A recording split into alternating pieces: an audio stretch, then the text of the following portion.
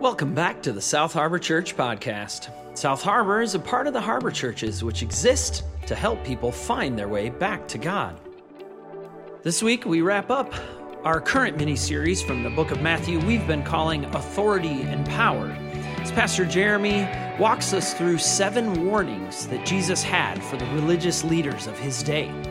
As always, for more information about how you can become a part of the South Harbor Church community, stick around after the message. And now, let's head over to Pastor Jeremy.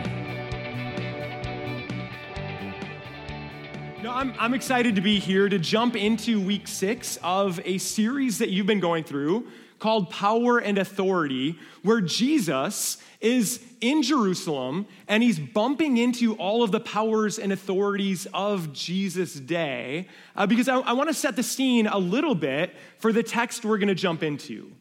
Matthew is describing what we know is going to be the last week of Jesus' life. Jesus is going to end this week being crucified. Jesus is in Jerusalem. We know in the text we're going to look at that Jesus isn't just in Jerusalem, he's on the Temple Mount. And we also know that the place is packed. Jerusalem is absolutely packed because this isn't just any week. Jesus is on the Temple Mount in what we know as the week of Passover. And so everybody is coming to Jerusalem to celebrate Passover. There's this ancient historian, a guy by the name of Josephus. Josephus, he estimates that there may have been upwards of 2 million people in Jerusalem for Passover. Now, apologies to any Josephus purists in the room. Josephus made the number up, right? Number one, Jerusalem doesn't have a guest service team, right? Where are my guest service team people? Can you imagine standing at the gate in Jerusalem during Passover with your little clicker, right? 765,239, 765,240. They didn't have the clickers in Jerusalem. Josephus is going to look at the packed city and go, we're going to call it around 2 million, right? So he does. But the number doesn't matter. What the number tells us is that Jerusalem is packed. Having been to Jerusalem, Jerusalem is it's this tight, smaller kind of ancient city. This place is absolutely packed. And Jesus, he finds himself in the story on the Temple Mount, and it's almost like all of the religious groups are trying to catch him. They're all trying to trap him in his words. Jesus is almost like he's engaged in this 8-mile rap battle on the Temple Mount, where the Sadducees come after him, right? And the Sadducees are trying to get him. They can't get him. And so it's almost like as the Sadducees are trying to get him, the Herodians, they're huddled up in the corner because they want next. And so Jesus quiets this group, and then they come, and Jesus quiets them, and while he's engaged in that, the other group, they're prepping to come try to get him. Because what they recognize is Jesus posed a threat to almost all of them. To the Sadducees, Jesus calls out this religious establishment they've created. Jesus calls out the greed. Jesus calls out the way they've created the temple, the place where the world was supposed to come to meet God, to worship God. They'd created it into this system where they were getting rich on even the poorest of the poor. Jesus calls them out. To the zealots, the ones who think, well, the kingdom of God will come by whatever means necessary, that the people that resorted often to violence, to force, Jesus says, no, the battle is not yours, the battle is God's. To the Herodians, the ones who've kind of cozied up to Herod, to Rome, Jesus calls them out saying, Herod's not king. If God is king over everything, what's left for Herod? The answer, nothing. And so Jesus keeps bumping into the powers, the authorities, and Jesus is silencing all of them. But there's kind of one group that up to this point has kind of been left a little unscathed. They've been a part of it. They've sent some people to ask some questions, but they've really not been Jesus' target yet. It's this group we know as the Pharisees. So I almost imagine on the temple, as Jesus is kind of giving it to all of the rest of them, it's almost like the Pharisees are up against the wall, just kind of trying to stay out of it, right? Because it's not gone well for anybody else. But then we get to our text this morning, and it's almost like Jesus hones in And he focuses right in on the Pharisees, and Jesus has a lot to say. Jesus is actually going to go into this epic rant that's going to come in a little bit, but you're going to love it. So we start at Matthew 23. If you want to follow along, we will be in Matthew chapter 23. I will put all of the words up on the screen as well. So let's launch in Matthew 23, starting at verse 1. It says, "Then Jesus said to the crowds and to his disciples, 'The teachers of the law and the Pharisees, they sit in Moses' seat. So you must be careful to do everything they tell you, but do not do what they do, for they do not practice what they preach. They tie up heavy, cumbersome loads and put them on other people's shoulders, but they themselves are not willing to lift a finger to move them.'" Okay, so Jesus' critique starts. He says, the Pharisees, listen to them because they sit on Moses' seat. So what is Jesus saying? What is Moses' seat, right? At this point, Moses has been dead for a couple thousand years. Like, how does he still have a chair that's hanging out somewhere, right? Like, what in the world is Moses' seat, and what does it mean that the Pharisees sit on it? Well, to answer that, we need to jump into first century Israel, especially kind of the religious area in the Galilee. If we go to our next slide, we've got a picture of a map. On the map, we have 3 cities on the top of the Sea of Galilee. These are what we know as the religious triangle. So we have Chorazin, we have Capernaum, we have Bethsaida. The Pharisees, who he's taking aim at, the Pharisees are largely kind of occupied up in the north around the Sea of Galilee. These 3 cities are this is the where's where of the religious Jewish world. Capernaum is the place that Jesus is going to live during his adult ministry. Bethsaida, Jesus calls a handful of disciples, Peter, Andrew, James, and John. They're from Bethsaida. Now, one of the fascinating things, when you go to any of these cities, especially any of the Jewish cities around the Galilee, what you find is there's a commonality among all of them. The community is built around the synagogue. They are a people, their religious life was not just something they did on Sunday, it was something that shaped all of them. Their city, their village, their community was built around the synagogue. One of my favorite places, one of Tim and my favorite places, is the synagogue in Chorazin. So one of these religious triangle cities, if we go to Chorazin, in the synagogue, we see it looks like this. And, shameless plug, we're going again in May, and we have a couple seats open. So if you want to go there, we would love to bring you. So this is the synagogue in Chorazin. One of the things you find when you go to the synagogue is there is a seat that stands out in the synagogue. It's in the next picture. This funny looking seat, any guesses what that's called? Moses' seat. Well done. I mean, it's kind of queued up for you, but we'll take it. But so this is Moses' seat. Why is Moses' seat significant? Well, when you would worship in the synagogue, your community would gather together in the synagogue. At some point, whoever's going to be teaching for the day, they would go and a scroll, the Torah, a scroll would be removed from the Torah closet. You, as a community, you would sing, you would dance with the scroll. The scroll would be brought to whoever's teaching for the day, who would sit on Moses' seat, and on Moses' seat, they would teach you the words of Scripture. So when Jesus says the Pharisees, the teachers of the law, they sit on Moses' seat, so listen to them. What are they reading? What are they saying from Moses' seat? The words of Scripture, right? So Jesus saying, the Pharisees, they know their stuff. The teachers of the law, they know the text. They know their Scripture. So when they sit down, when they are on Moses' seat and they are teaching you the ways of the Scriptures, listen to them. They know their stuff. They're reading Bible. They're reading the Scriptures. They're explaining them. They're expanding on them. Listen to the Pharisees. They know what they're talking about. But Jesus has the critique, right? Listen to them, but don't live like them, because Jesus is going to launch into his critique in the next verse. It It says, so you must be careful to do everything they tell you, but do not do what they do. Why? Well, Jesus gives it next. It says, everything they do is done for people to see. So the what of what they're doing, they're teaching you the scriptures, they're reading the scriptures, listen to them. But their why of what they do it is off. They're not doing what they're doing to try to shepherd the people, to try to bring the people into relationship with God. They are doing what they're doing to try to elevate themselves, right?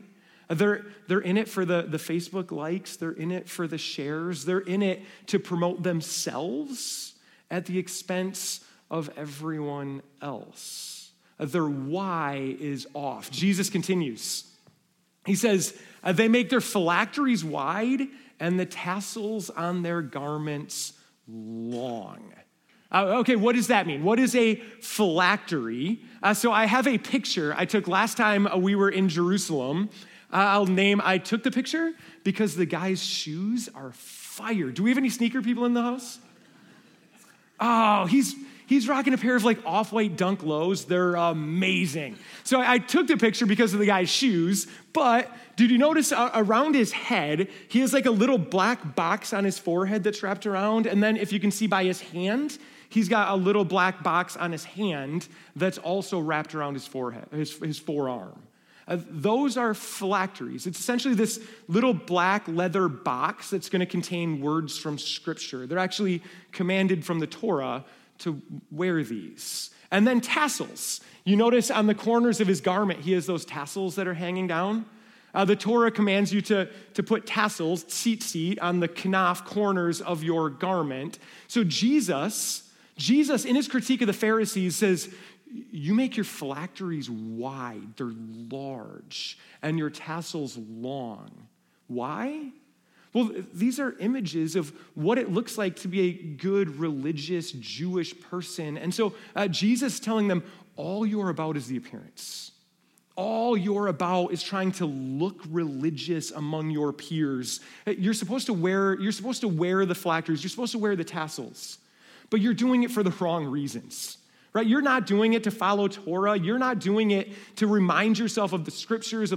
You're doing it so that everybody else sees you doing it. Jesus continues his critique in the next one.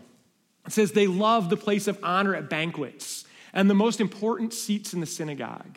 They look to be greeted with respect in the marketplaces and be called rabbi by others. But you are not to be called rabbi, for you have one teacher, and you are all brothers. And do not call anyone on earth father, for you have one Father, and he is in heaven. Nor are you to be called instructors, for you have one instructor, the Messiah. The greatest among you will be your servant. For those who exalt themselves will be humbled, and those who humble themselves will be exalted. So Jesus, in his critique, he says, you're all about your appearance for everybody else. You're all about elevating yourself, and your why is off. And then it's at this point that Jesus launches into his rant. Like at this point, like if I'm a Pharisee in this spot, like Jesus is just kind of taking you to task. Like I'm hoping it's going to kind of settle down. We're coming to an end. But Jesus is going to straight up double down, and Jesus is going to launch into this epic rant against the Pharisees. Let's start it. It says, woe to you, teachers of the law and Pharisees, you hypocrites. You shut the door of the kingdom of heaven in people's faces. You yourselves do not enter, nor will you let those enter who are trying to.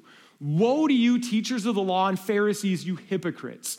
You travel over land and sea to win a single convert, and when you have succeeded, you make them twice as much a child of hell as you are.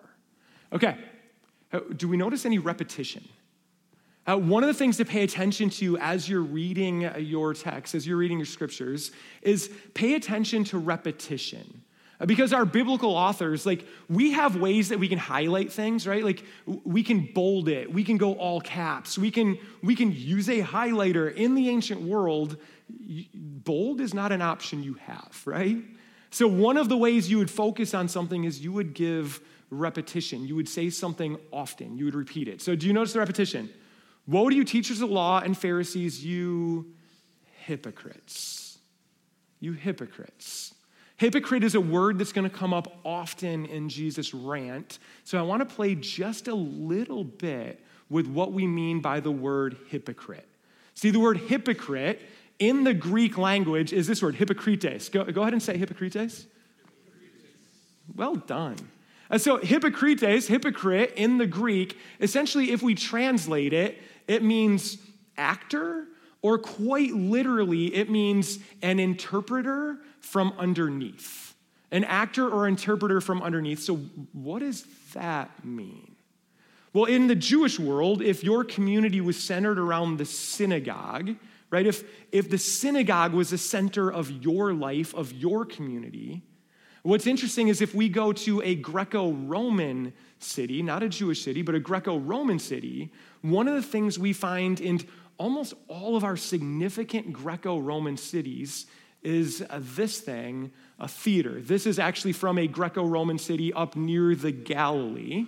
And in the theater, what we find is that the Romans loved plays. They loved to gather together in the theater.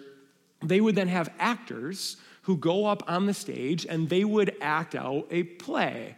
And what we found in the Roman theater is often these actors would wear masks, right? And so the role of an actor is somebody who steps into the role, who interprets from underneath a mask. The word hypokrites essentially just means, it's really kind of a neutral word. It's just someone who's an actor. It's somebody who acts something out. And yet Jesus uses the word to critique the religious leaders and the Pharisees. Why? Well, to answer that, I want to show you my favorite hypocrite of this past year, my favorite actor from this past year. Has everybody seen this movie at this point? Top Gun 2. Show of hands, how many of you have yet to watch this movie? Oh, shame. Can we just publicly shame? So, okay. If you have not yet seen this movie, I've actually done some work for you. It is still being shown at the Phoenix theaters. It's a theater by Woodland Mall. Those are the showtimes for today. So go ahead and screenshot. You still have time. And I get 10:20. You could leave right now. But 10:20 you're gonna be tight. But 1:15, the Lions are on at 1, so I might as well just X that one off. But you could celebrate a fresh win at 4:20 watching Top Gun 2. So, okay, Maverick. A Maverick is played by Tom Kreuze. Tom Kreuze is the hypocrite. He's the actor who plays the role of Maverick. So in the movie, Tom Kreuze is saying the things Maverick would say, right? In the movie, Tom Kreuze is doing the things Maverick would do because Tom Kreuze wants to convince you in the movie he's Maverick, right? So he's doing the things Maverick would do. He's saying the things Maverick would say. Is Tom Kreuze Maverick? No. He's doing it because he's trying to convince you of something. So Jesus is looking at the Pharisees saying, you are a bunch of actors. You're a bunch of hypocrites. You're saying the right things, right? A lot of times you're doing the right things, but the reason you're doing it is off. The what? Listen to them. Listen to them. But don't be like them because their why is bankrupt. Their why is off. And so Jesus, he goes into this list of woes. And I don't know about you, but I grew up in the 90s, so when I hear the word woe, there's immediately an image that comes to mind. Right? It's Joey Blossom, right? Whoa, woe is a shocking surprise. I've said a bunch of woes in the last 6 weeks. We started talking about the Lions. We might as well put them back up, right? The first 4 weeks of the season, do we have Lions fans? Come on. So the first 4 weeks of the season was whoa, we're amazing. Our record doesn't show us, but nobody can stop us. And then we met New England 2 weeks ago. I was whoa, this thing came off the rails, right? But we're back at it. We turned the season around today. Let's go. So Jesus, though, when he launches into his list of woes, It's the W-O-E. It's the like, wah, wah, woes. Like, you don't want these woes directed at you. But when Jesus goes into his list of woes, his audience, they wouldn't have grown up hearing Joey and Blossom give a list of woes, but they would have grown up hearing a list of woes. Because there's a list of woes in their scriptures. There's a list of woes, especially it's a book written by a prophet, about a prophet. It's a guy by the name of Isaiah. And in Isaiah chapter 5, there's a list of woes. That when Jesus goes into his list of woes on the Temple Mount to the Pharisees, his audience is going to be thinking back to Isaiah. So I want to show you Isaiah in order to understand Jesus, but in doing so, I have two jobs for you, okay? Two jobs. Let's put them on the screen. One, count the number of woes, okay? Isaiah 5, count the number of woes. And two, let's together kind of try to figure out a summary word. What is Isaiah critiquing about the religious leaders? Because a little bit of context, Isaiah, already before Isaiah 5, he's compared Israel to a vineyard. And he's talked about how the religious leaders are the ones who are supposed to be caring for the vineyard, but they're not. Jesus will use similar imagery, but Isaiah, he will then launch into this list of woes in Isaiah chapter 5. Let's start with them. So do you remember your jobs? Okay. All right, first, woe to you who add house to house and join field to field until no space is left and you live alone in the land. He's critiquing the religious leaders, saying, you keep accumulating houses, you keep accumulating fields so that you're pushing everybody else out. You have much when everybody else has little. He continues. Woe to those who rise early in the morning to run after their drinks, who stay up late at night till they are inflamed with wine. And can we just name, like, inflamed is like a really fancy way of saying drunk. Like, I kind of dig it. They're inflamed with wine. So, question, in a world where you have the wealthy, rich elite and you have the working class, if the religious leaders are waking up early to run after drinks and staying up late inflamed with wine, which camp do they belong to? The wealthy elite, right? What are they not doing? They're not. So, okay, let's continue. Next one. Woe to those who draw sin along with cords of deceit and wickedness with cart ropes. Woe to those who call evil good and good evil, who put darkness for light and light for darkness, who put bitter for sweet and sweet for bitter. Woe to those who are wise in their own eyes and clever in their own sight. Woe to those who are heroes at drinking wine and champions at mixing drinks, and acquit the guilty for a bribe, but deny justice to the innocent. Okay, our two jobs. How many woes did you count in Isaiah 5?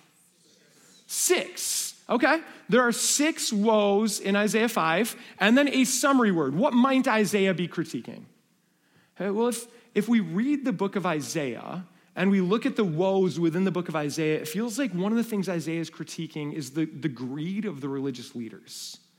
You're supposed to be for the people. You're supposed to be tending to the vineyard that is the people, but instead, what you're doing is just taking and taking and taking and leaving nothing for anybody else.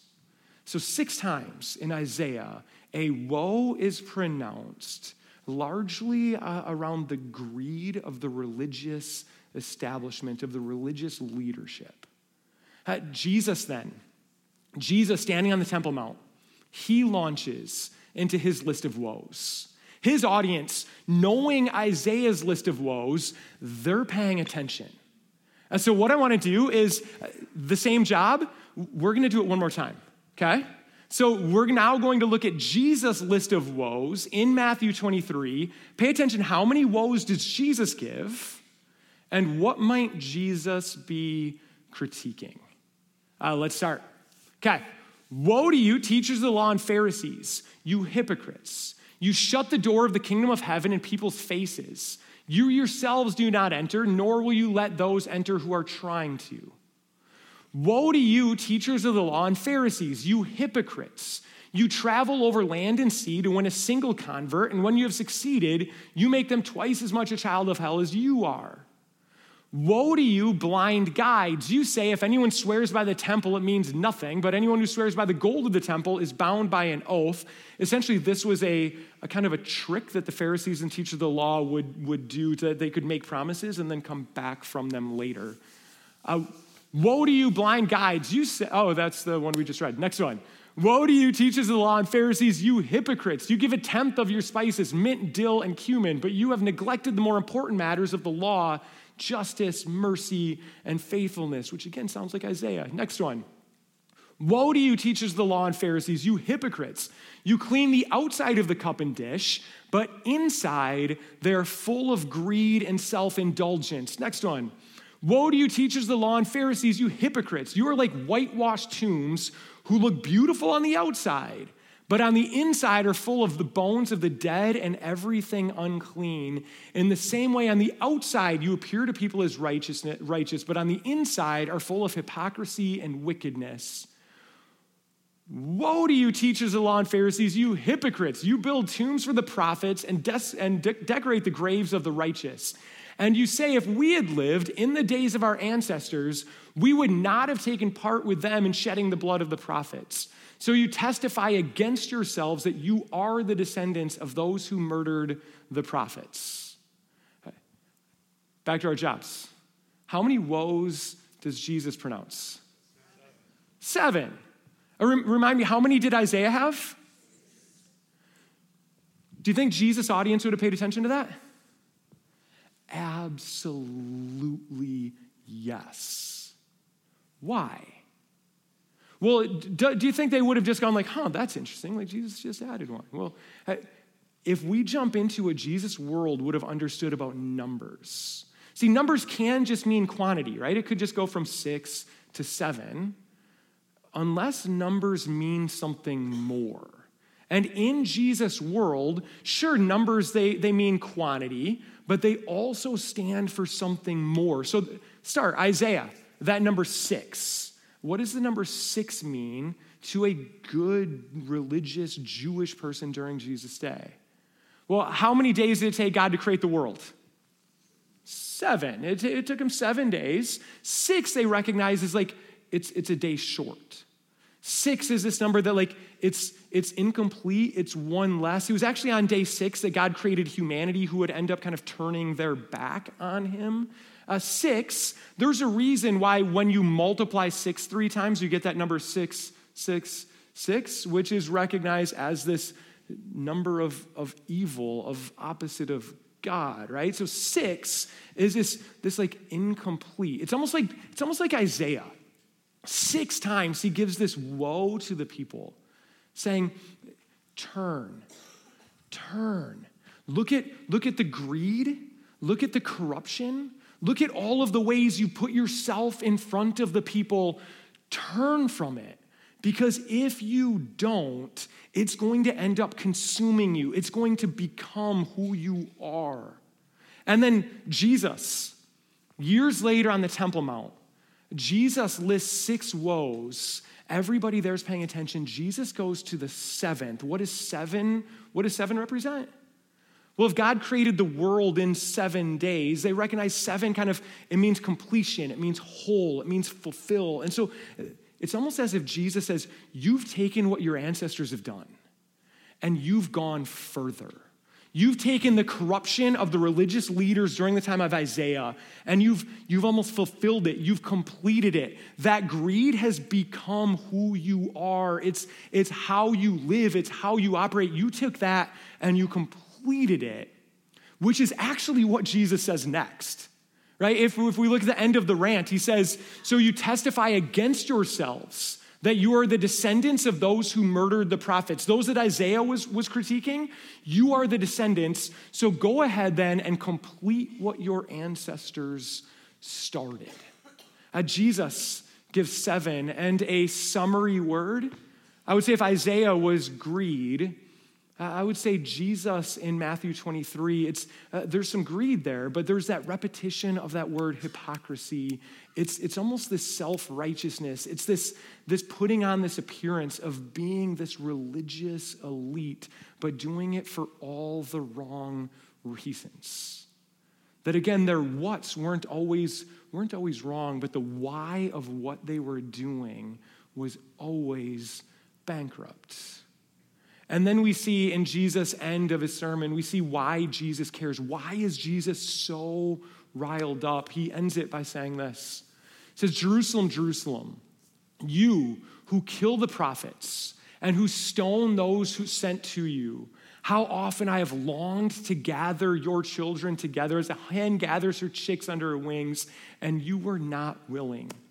Look, your house is left to you desolate, for I tell you, you will not see me again until you say, blessed is he who comes in the name of the Lord. Jesus saying, how I long for you to see the truth, how I long for you to just come to me. And so Jesus, in this critique, what do we do with this critique? What do we do with this list of woes that Jesus offers the religious establishment?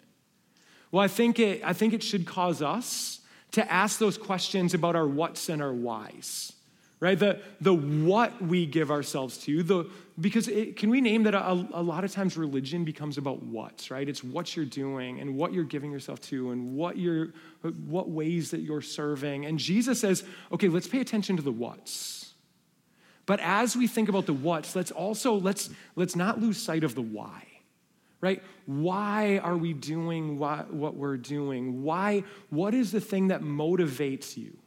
What is the thing behind the thing? There's what you do, but there's the why behind all of it. One of the reasons I was really excited to be here today, when Tim invited me to come preach this morning, and I looked at this text, was because of how often I hear stories from your staff about how much you guys are continuing to step up and rise to any occasion, both in the what's that you're doing and more than the what's, about the whys. The things that you continue to give yourself to, the stories of lives being transformed, of people being changed. And so as we wrap up this kind of mini-series in the book of Matthew, looking at Jesus bumping into these religious leaders, I want us to hold that question. What is your why? And whatever your what is your why? And the push of the story is to continue to make that why something larger than ourselves. I'm reminded of a story. It's a story, I think I first heard it from a guy by the name of Tony Campolo. Tony Campolo was a pastor. He turned into this philosophy professor. But Tony Campolo tells a story in which he overheard two people talking about a new pastor their church had just got. And so he's overhearing this one guy says, hey, our church, we just got this new pastor. He's amazing. He's nothing like the old guy. Okay, so tell me about the old guy. Well, the old guy, every Sunday, he would stand on a stage and he'd tell us that we're no good sinners, that we're good for nothing, and on our own, we could never be good enough. Oh man, yeah, okay, that sounds rough. Well, tell me about the new guy. Well, the new guy, he's great. He stands on a stage every week, and he tells us that we're no good, we're sinners, we're good for nothing, and that on our own, we'll never be good enough. The guy goes, hold on. The second guy sounds a whole lot like the first guy, doesn't he? And the response is, well, yeah. But the second guy, every time he says it with a tear in his eye. The what's the same, but the why could not be more different. So as we take off from today, may we be asking the question of what is your why? Why do you do what you do? Why do you give yourselves to the things you do? And may that why be greater than ourselves. May that why point us, and may that why point others to Jesus. Would you pray with me?